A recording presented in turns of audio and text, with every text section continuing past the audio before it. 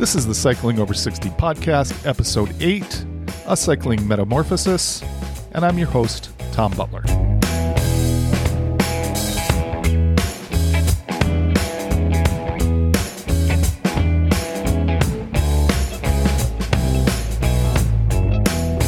Hello, I am still here on this journey to do the STP this summer. I need to give an update from last week. The knee issue that came up on my 100-mile ride is still my main issue of concern. However, it isn't as bad as it could be for sure. I had a physical therapy appointment to get some professional input on my knee. My PT is Dr. Chad McCain at 3-Dimensional PT in Tacoma.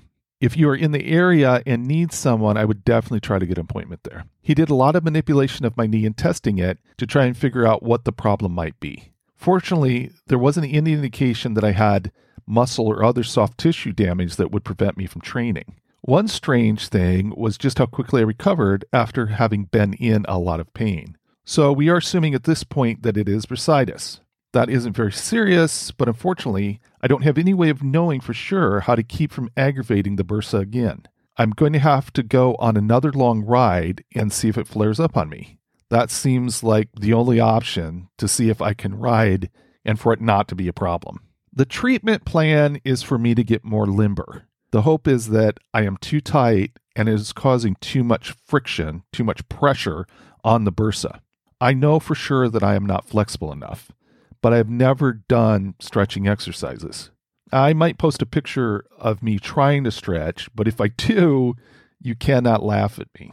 As an illustration, Dr. McCann told me that he wanted me to get to the point where I can do a hamstring stretch and have my leg at 70 degrees. It's currently at a measly 20 degrees. So with 64 days to go until the ride, I need to stay very consistent with stretching.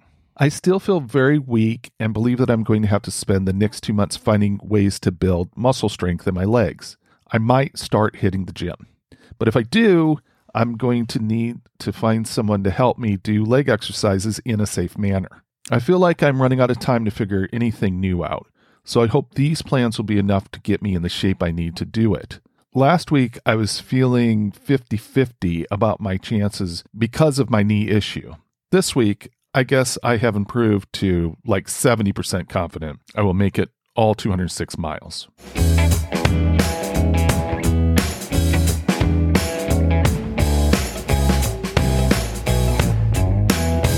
I feel like I need a motivational boost right now. I need to stay focused on specific leg strength development, and I need to be consistently working on flexibility. When I interviewed Adam Leopold, he mentioned Mike Baltiera and Mike's cycling journey. After learning how inspiring his story is, I invited Mike on the podcast. Here is our conversation. I knew I wanted to have Mike Baltiera on the podcast when I first heard his story, and thankfully you are here, Mike. So thanks so much for joining us and speaking with me. Absolutely. I'm really glad that Adam over at the Trek store decided to name drop me and let you know a little bit about me before you and I started conversing over Instagram. Yeah, and that led to me going to your YouTube channel and watching a video that you did. And it's difficult to make major lifestyle changes. I mean, everybody knows that. And so I see this as an opportunity to hear from someone who did just that. Can you tell people your YouTube channel? And I know you're on Instagram or whatever other places people can follow you if they want to kind of see for themselves the video and what you're doing. If people just want to see just biking stuff in general or stuff that I like to do on my free time, both my Instagram and my YouTube channel are MikeBaltiera.com, which is MIKE, B as in boy, AL, T as in Tom, IERRA. I watched the video and I had a bunch of questions from there. So I just kind of want to get a little bit deeper on some of the things that it's a pretty short video and some of the things that you mentioned in there. And so the first question is, you had mentioned that your doctor was giving you some warnings about your health and that you didn't really take him very seriously. And I'm wondering if you could discuss kind of what beliefs or what thoughts you were having that led you to that contributed to that attitude at the time. Well, she had been seeing me for quite some time, and she had always been warning me like, "Hey, you got to watch your weight. You're pre-diabetic." And at the time, I was training jujitsu anywhere from 5 to 6 days a week, so that's why I wasn't taking it very seriously. I'll just work out off, and I just go to the mats and grapple for however long, and then unfortunately, when my son Zach started, having to go through his chemo treatments, my training tapered off. I didn't completely stop going. I wasn't going 5 or 6 days a week. I was probably going 3 to 4 days a week, as opposed to, and I went to competition class because I did compete, and competition class was always the worst of the bunch because there was a lot more cardio involved with that, and which is the reason why I didn't really take what she was telling me very seriously until when the pandemic shut everything down. And I also had some back injuries. I got promoted to black belt in 2016. And so I took a year off because I had a whole bunch of lingering injuries from rugby, football, wrestling, whatever. At that time, I started getting a little heavier and a little bit thicker. When I finally made it back to jiu-jitsu, which was about, I don't know, 18 months after I got promoted. So we're looking at 2017, 2018 now. Unfortunately, my son relapsed as his cancer came back for the second time. And so took more time off to take care of him. I was working at a place that always had the great snacks and the great drinks and provided us lunch every once in a while. So, how corporate lunches are. And so when the pandemic showed up, I was 370 pounds. And now I hadn't been training because jiu-jitsu had been completely taken off, any type of scheduling because of all the lockdowns. So it seems like for you, having the academy shut down in-person stuff, that was like a component that kept you going. Yeah, when it comes to training, you have 30, 40, sometimes lately there's been a lot of people training with us. We got a lot of new people signing up. And so at the time there, you go to class, there's anywhere between 20 and 40 people there, and the camaraderie and brother sisterhood, we all consider each other family. When that's all taken away, and you don't have that interpersonal interactions with other people, or you don't see your friends, or some of them actually dropped out and they moved back to wherever they came from because a lot of them relocated here to work. And so they all moved back home. And it's a drag to be on a Zoom call with your instructor while you're in the garage trying to do, technique. That was kind of like I wouldn't say limiting factor. It just about anybody who did the Zoom training or whatever, they're just like, it's not for me. And that's how I was too. It just wasn't for me. And I think that's, again, an important thing, that there can be these things that interrupt your routine. Mm-hmm. It can definitely shut things down. And then it's hard to like shift and get something else going. So there's obviously a multi-dimension to your interest in jiu-jitsu. And that aspect of shifting it to online took some of those dimensions away, and then it loses its edge in a way. Absolutely. And everybody has their own way of dealing with stress or decompressing from the day. For me, and everybody I train with, we all say the same thing. Jiu-jitsu is very therapeutic. You can have the worst day going on. You go into the gym, work out with your teammates for a couple hours, and you feel like a totally different person. It's like everything just kind of melts away. Yeah. And when you don't have that safety valve, it's really hard to find another hobby that'll actually be beneficial to you. I decided I can't be cooped up inside. And that's when we were all told we can go outside, whether it's hiking, biking, just stay away from people. I decided, because I lost my job right when the pandemic shut everything down. I decided, well, I think now's the time to buy a bike. And that's when I decided to start researching bikes. Yeah. At the same time, you go back in. So the pandemic has hit, things have shut down, and you go back in and have another appointment with your doctor. Yes. And this time you took it differently. Can you talk about like the impact of hearing from your doctor at that appointment? She didn't sugarcoat it. She's just like, I'm tired of messing around. And she was pretty brutal. She's like, listen, fatty. I hate to use that word, but she's like, listen, fatty. From when I first met you, you were about 310 pounds. Now you're 370. You're a full-blown type 2 diabetic. Your A1C is 8.5. It should be down in the 5s. And liver counts are through the roof. Triglyceride numbers are just all over the place. My dad used to practice medicine, and I talked to him quite often about, okay, if I don't do anything about this, what should I expect? And he just reaffirmed he just basically told me the same thing she told me. You'll have problems with your eyesight. You could potentially have renal failure. You'll have neuropathy due to blood sugar causing nerve damage. I mean, you'll just be miserable. You're going to live a slow, painful death. And that's not something that sounded very appealing to me. So I decided, like, I better take care of this sooner than later. and I didn't. And one thing I knew for sure, though, I didn't want to be on medication forever either. But you had mentioned, your son's battle, which is obviously a really emotionally heavy thing to go through as a family, and also your health status and your job loss, not to mention the whole thing with the pandemic at that time.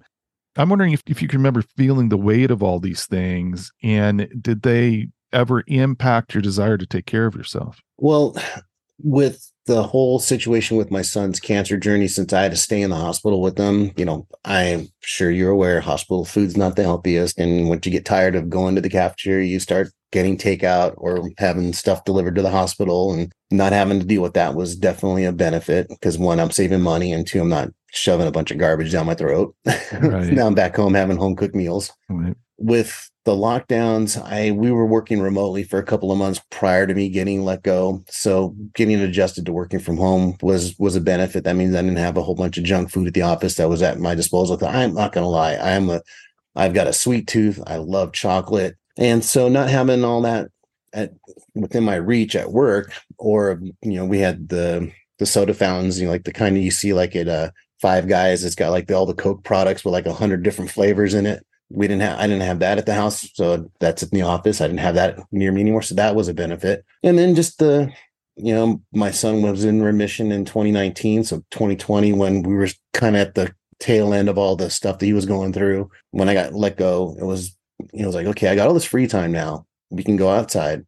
And like I mentioned earlier, I was like, okay, I got to think about buying a bike. I had been thinking about buying a bike for a while. Now I was like, okay, got to go do it. Because now I got all this free time on my hands, and I got to do something about this weight that my doctor's giving me a hard time about. So is that before, when you're thinking about buying a bike and you never did anything about it? Was that because you just didn't feel like you had the time, or was it other things? It was just being lazy. I'm not going to lie to you. I was just like, I'll take care of it some other time. I'll do it later. And then later became a couple of months became a year, and then a year became 5 years. And next thing you know, like, oh, wow, it's been 25 years. I think I better go buy a bike. Gotcha. I figure, like, I need to find something that's low impact. I was in the Marine Corps. I cashed in all my running chits. I'm not going to start running again. I could have played rugby, but again, social distancing. And plus I got hurt pretty bad playing rugby in about 2001. And so I'm like, okay, what can I do that's going to, give me the freedom to get outside, to not have to worry about, hurting myself more by high impact workouts. And I'm like, well, I've been thinking about getting a bike. Maybe it's time to go and get one. And so I went ahead and started researching bikes, and found out the hard way, because there was the bike shortage going on, and everything else, this whole supply chain issues with, everybody buying a bike, but there wasn't enough inventory, and prices starting to skyrocket. And when you would go into a bike shop, I'm guessing that they looked very different than what they typically look like, where you wouldn't see very many bikes in the shop. Well, my research actually started online, because I'm like, okay, what brand of bike out there can hold someone that weighs more than 300 pounds? Okay. So then I found it was called a Dolomite, which was a fat tire bike, and it was rated for up to 500 pounds. Okay. And so started looking for one of those, and I guess everybody weighed over 300 pounds at the time, because they were all sold out everywhere. So finally I'm like, you know what? Once you start looking at the components and you start looking at the reviews, you start to realize a $500 bike or a sub $500 bike really isn't worth pursuing. And so I'm like, okay, well, I got to raise my budget to at least $1,500. Yeah. And so that's when I made an appointment with the Trek store in Issaquah, Washington, because they were the only ones that had availability at the time, and they had a little bit of inventory, because Issaquah is kind of off the beaten path. A lot of the mom and pop shops, they were just out, because vendors were supplying all the big retailers, because they knew that they can just turn bikes around really fast. And so I went into the Trek store and met with this, and the salesman, his name is Michael as well. And he's like, well, what kind of riding do you want to do? I'm like, I have no idea, man. I just got to lose some weight. And he said, oh, let's go with the mountain bike. It's the best high intensity interval workout you're up. I'm like, okay, that sounds good. Tell me more about that. Okay. You hadn't been looking towards mountain biking, right? Not necessarily. I just was looking for a bike, Yeah. period. Okay. And so I told the dude, I'm like, listen, I know there's not a whole lot of road traffic, but eventually when things get back to normal, I don't want to be riding out in the middle of the street, get hit by a car. Okay. And then he's like, well, mountain biking. He's like, we got a lot of mountain bike trails around here. You could just get lost in the forest and have a grand old time. I'm like, oh, that sounds like a good idea. So, Okay. Maybe that aspect of being in the wilderness, was that something that sounded attractive about it? yes, because I enjoyed hiking. The area I grew up in California was pretty rural. And so we had I wouldn't say a lot of forests where I worked and lived at, but we did have a lot of national parks and a lot of national monuments that were open to everybody. The one place in particular that I enjoyed going to quite a bit was called the Pinnacles. Basically, it's just an old eroded volcano formation, and they've got tens, 50, 100 miles worth of trails. And I don't remember what the distance, like all the distance, but you can get lost up there for a day. I wouldn't necessarily say lost. You can just go out there, venture out, and spend the whole day out there and not cover the same path twice. And I used to go up there quite a bit, early 20s to get ready for boot camp. It made a world of difference because we hiked everywhere in the Marines. Okay. And so, yeah, just being, I'm not saying I'm not introverted. I'm very extroverted. I do enjoy meeting new people, but when it comes to big crowds of people, when it comes to physical activities and working out, jiu-jitsu is probably probably the only one activity besides rugby or football or wrestling that I would be in a group of people with. And when it comes to biking, I'd rather be in a smaller group or by myself, because I noticed, I think maybe you may notice too, like, you get groups of people going on, you have to worry about people not doing the correct arm and hand signals, or people getting in your way, or not yelling on your left when they pass you, or they just like to gaggle on the trail and talk, and then you're trying to get around them. So when I started riding, I was going by myself because it was embarrassing for me to go out riding and just start gassing out after a half a mile, or being some big old bear on a freaking little circus bike riding. Just, What was your first bike? I bought a 2020 Trek Roscoe 8, and that's a hardtail mountain bike. Okay. When you say hardtail, it just has a front suspension. It's got doesn't have the rear suspension. It was a couple $1,000 when I first bought it. I call it my Franken bike now because the only parts that are still OEM on it are the frame and the fork. Everything else has been replaced. Gotcha. So. You did have this conversation about weight with the dealer. You mentioned that. So talk about that dynamic. He looked at me. He was like, hey, "You're a big dude, man. How much do you weigh?" I'm like, 300 pounds. And he's like, "Good, because if you break the frame, it's on you." And at the time I was like 370. So I knew I was going to get myself in trouble if I didn't. Yeah. Anyway, luckily nothing ever happened like that. So that's a good thing. So did it cause you to hesitate a bit, or no? Okay. No. It was something I was committed to it. And I told myself, if you're going to do it, just dive in feet first, just get it done. So, yeah. So you were willing to deal with any consequences of. Correct. Now, did you have any? Luckily, no. Yeah. Okay. Other than normal wear and tear, no. Yeah, okay. No serious mechanical failures because of my size or my weight. Fortunately, I didn't have to make any drastic changes to my diet. Like I was telling you earlier, I cut down all the sweets I was consuming. Okay. Especially the late night munchies. Stopped eating after 10 o'clock. And luckily the weight came off pretty fast. I think the first 6 months I lost, no, but the first 3 months I lost about 40, 50 pounds. Okay. And then after 9 months, I was probably down about 60 because I kind of hit a plateau for a little bit. But after 9 months, my doctor was like, "Yeah, you're no longer diabetic and you'd go about doing whatever you want." And by that time, I was well under the max threshold for that bike. The only issues I've had, I did buy a full suspension bike from Trek. I was having problems with the spokes popping, but I don't think that was attributed to weight. I think it had something to do with the tensioning of the wheel. I don't think it was trued out properly, but no, I haven't had any issues with any of the bikes other than just normal wear and tear that I own. You, in the video, describe your first ride as pretty discouraging. I wonder if you could talk about that. Yeah, I can. Okay, so I where I live at, you have to basically climb up a little hill to get out of my neighborhood. So my son and he hadn't ridden in a while either. And he had a bike that was given to him from a friend, so because he was working at a Jersey Mike's sandwich shop, which is probably about a mile or two away from our house. And to give him a little bit of sense of freedom, he had a bicycle. So it wasn't the greatest. It was one you can get off the rack at Walmart. It was good enough. So I had my Roscoe 8. my son Zach had whatever bike he had, and we literally rode like a mile so I can get the feel of what it's like to ride a bike again. When we get back home, and I'm just like, dude, this is terrible. I don't see how anybody could find this fun. and then later on, I had to tell myself, like, it's not a matter of it not being fun. I was just seriously out of shape. And you don't realize how out of shape you are until it's you versus yourself. Yeah. And you'd have to rely on yourself to get back home when you're doing an exercise like running or biking or hiking. Right. It was pretty demoralizing. But then that was also another rude wake up call. Like, okay, dude, you gotta get in gear, man. Now, you brought into that experience like a lot of different things in life where you've challenged yourself. Mm-hmm. I know in the Marine Corps, there were plenty of opportunities for you to learn about your limits physically and mentally and all of that. So I'm thinking that some of that came into play as you're deciding to get back on the second ride or on longer rides or. Yeah. And basically what it boiled down to is we always had like this motto of you only go as fast as your slowest guy. It's one foot in front of the other. The body's going to quit before the mind does.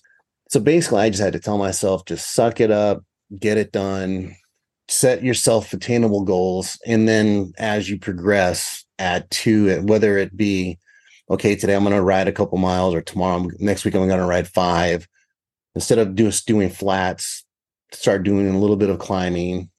It just progressed from there. So I live right down the street, or I live maybe 15 minutes away from Black Diamond Open Space out in Maple Valley. Nice. And so that would be where I would go ride. I would just get lost in there for hours because they have so many different trails. And it was new to me. I've driven by it plenty of times. I just never been there before. Yeah. With the exception just to walk around a little bit. But I never realized there was actually mountain bike trails out there till I like got on Trail Forks. I'm like, oh, wow, there's like 30 miles worth of trails over there. Nice.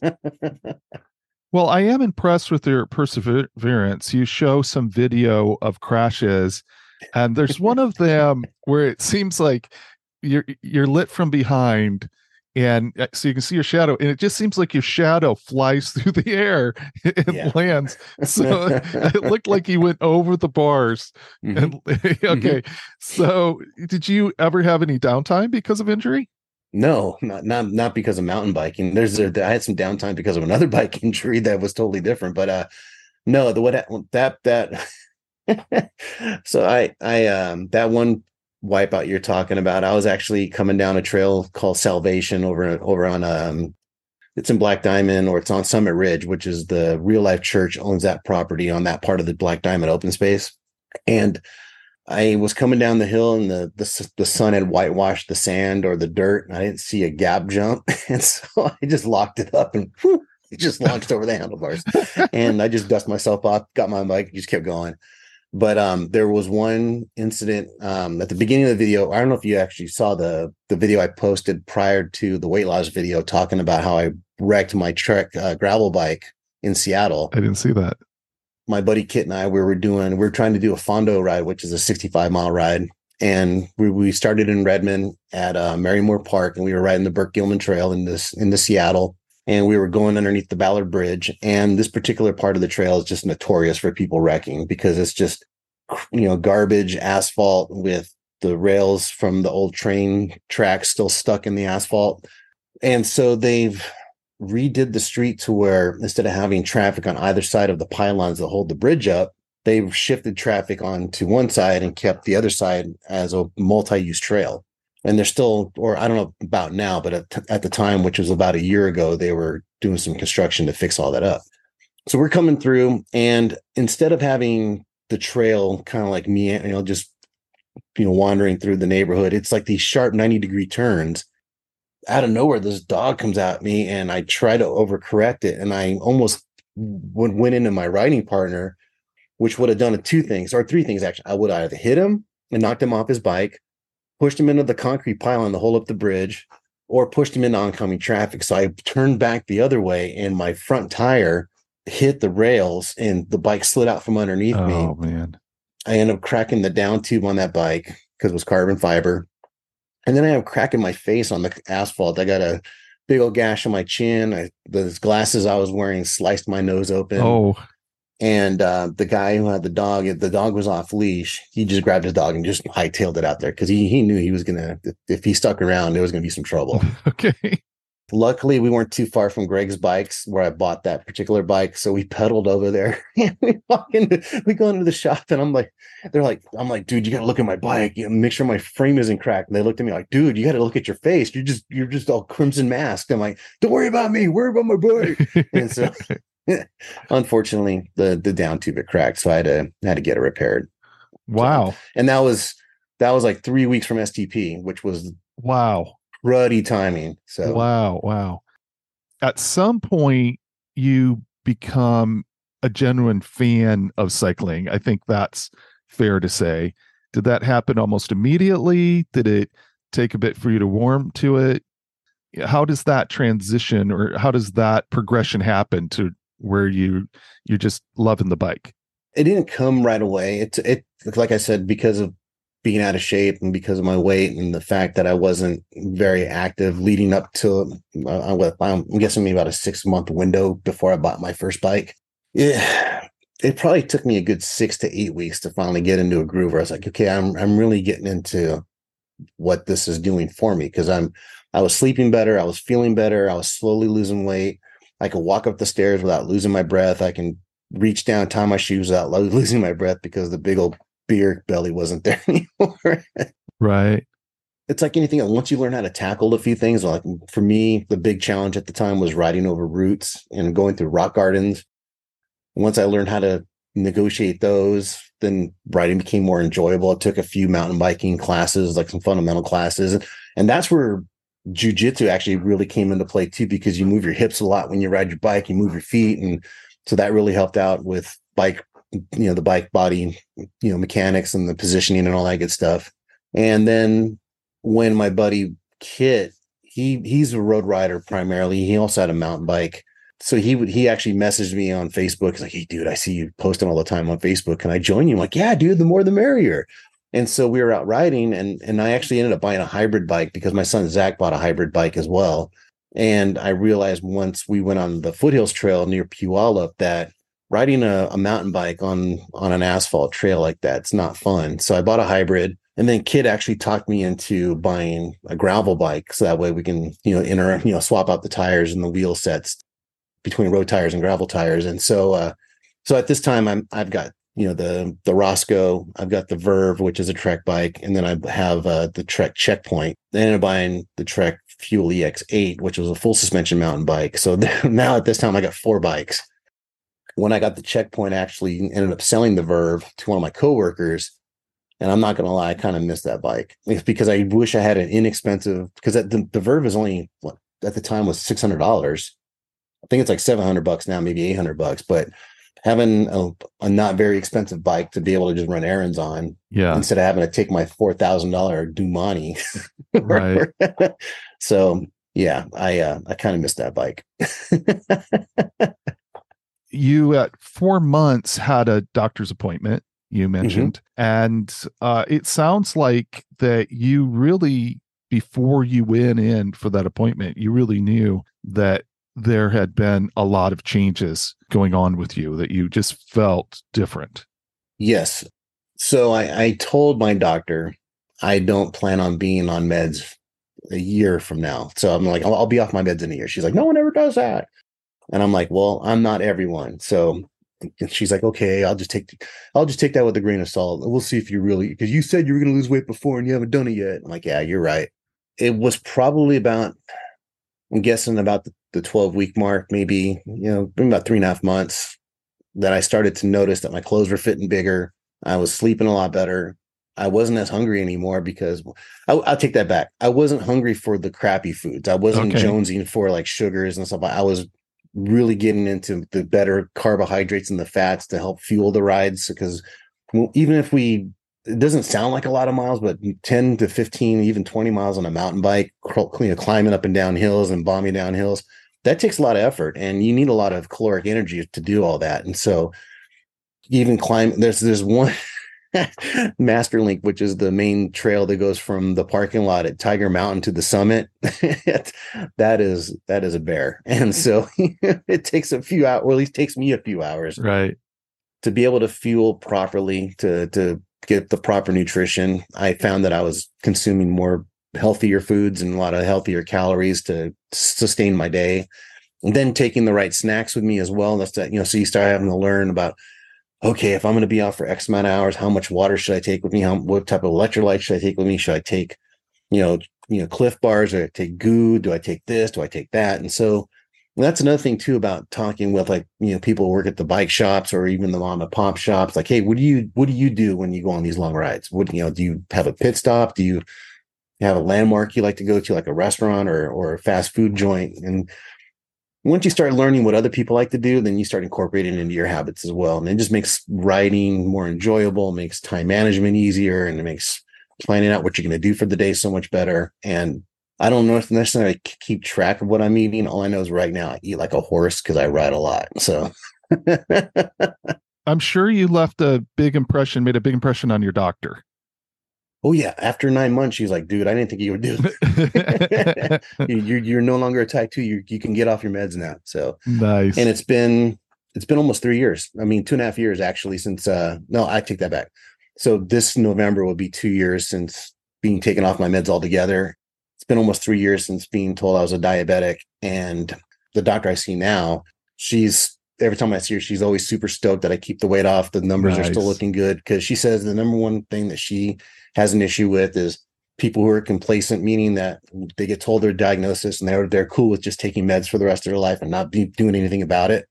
Or people who do something about it, then they reach their goals and then they back off and then they get all back to where they were before. Right. So, and that's one thing I don't want to do, because there's like I said before, I feel better, and B, I have to go back to my life insurance adjuster now that I've lost all the weight and I'm in better health. I can get better rates now. So. Okay. That is an awesome motivation. Yeah.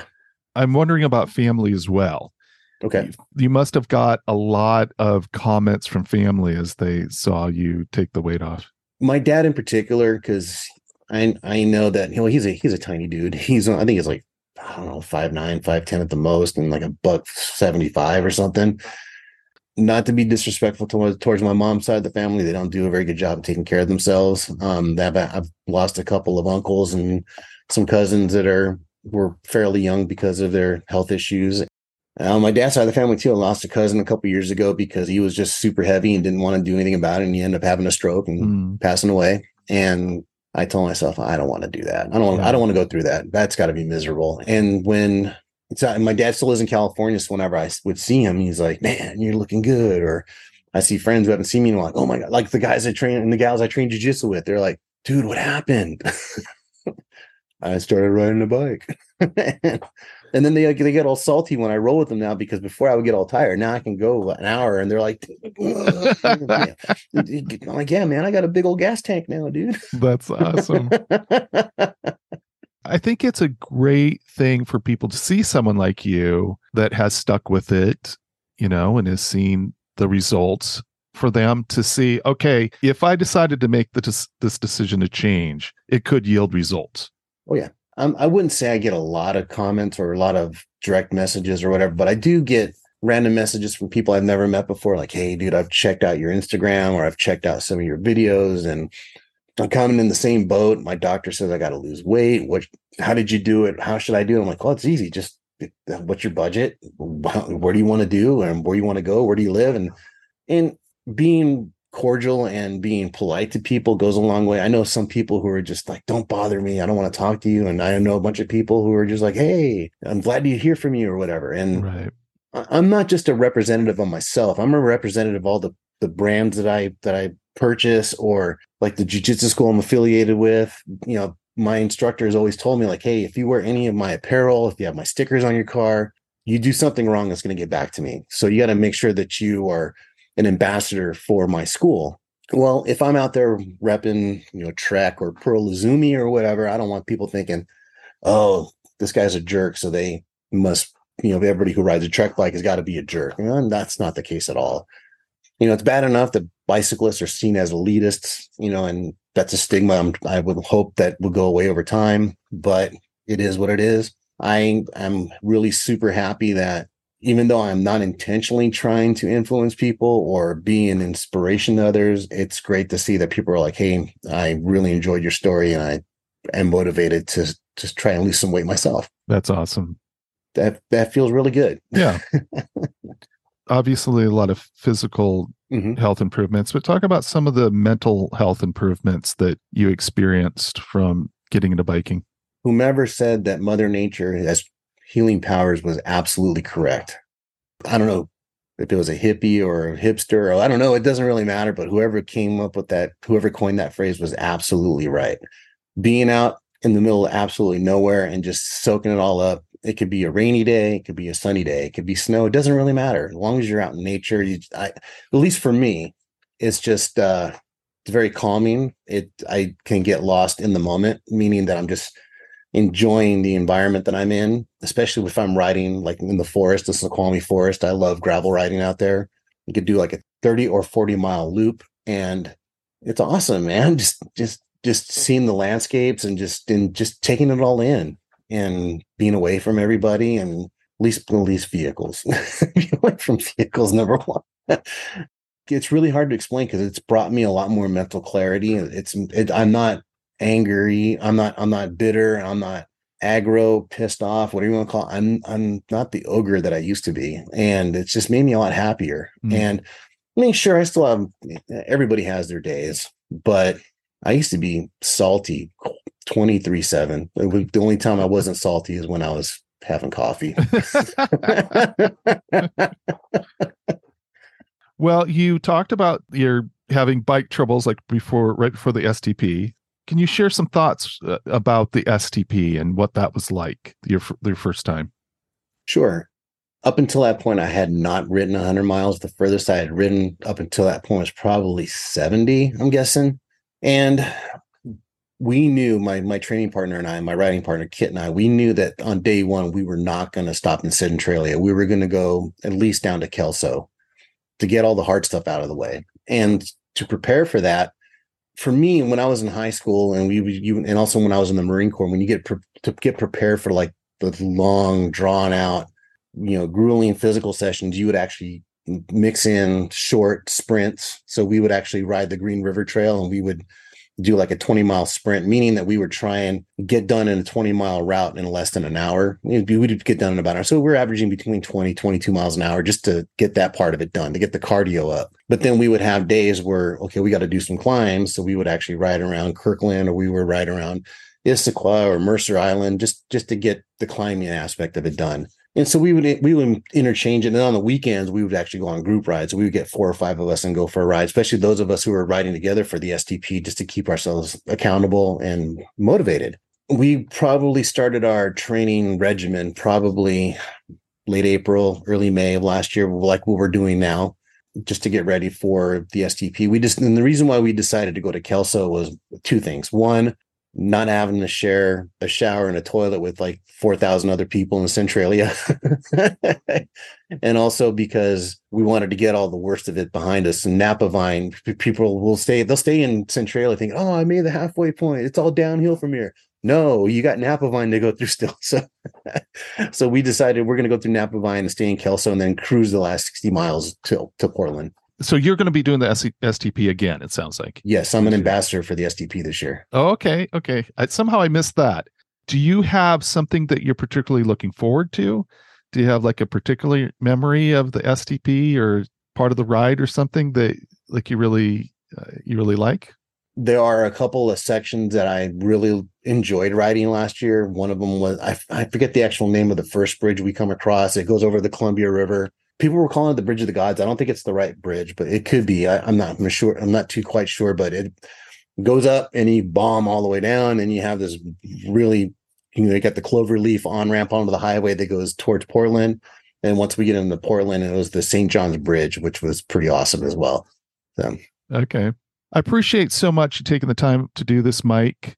Appreciate you being an ambassador for STP as well. Absolutely. And then thanks for reaching out. I'm glad Adam told you about me. They do a really good job of making sure that I'm taken care of, and I don't have any complaints with them. Nick, Adam, Donovan, and everybody else at the Trek store. It's Tukwila, South Center.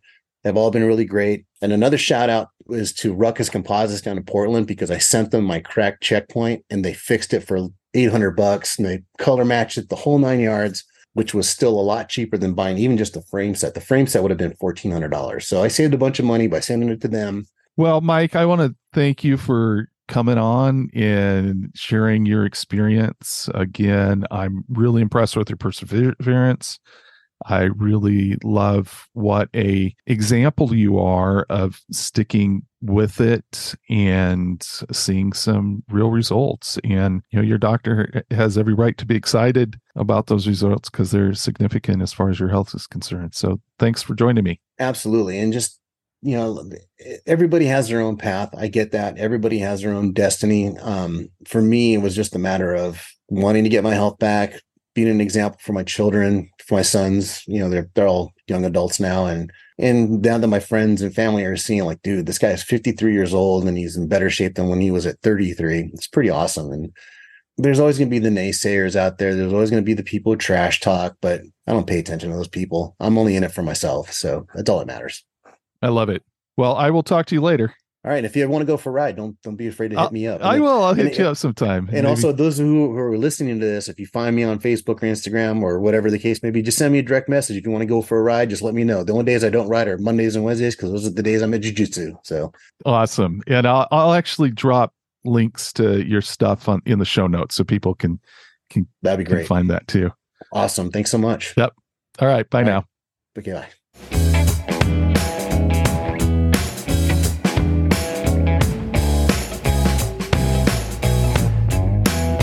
I think the response that Mike's first doctor had to his declaration that he was going to get off medication says a lot.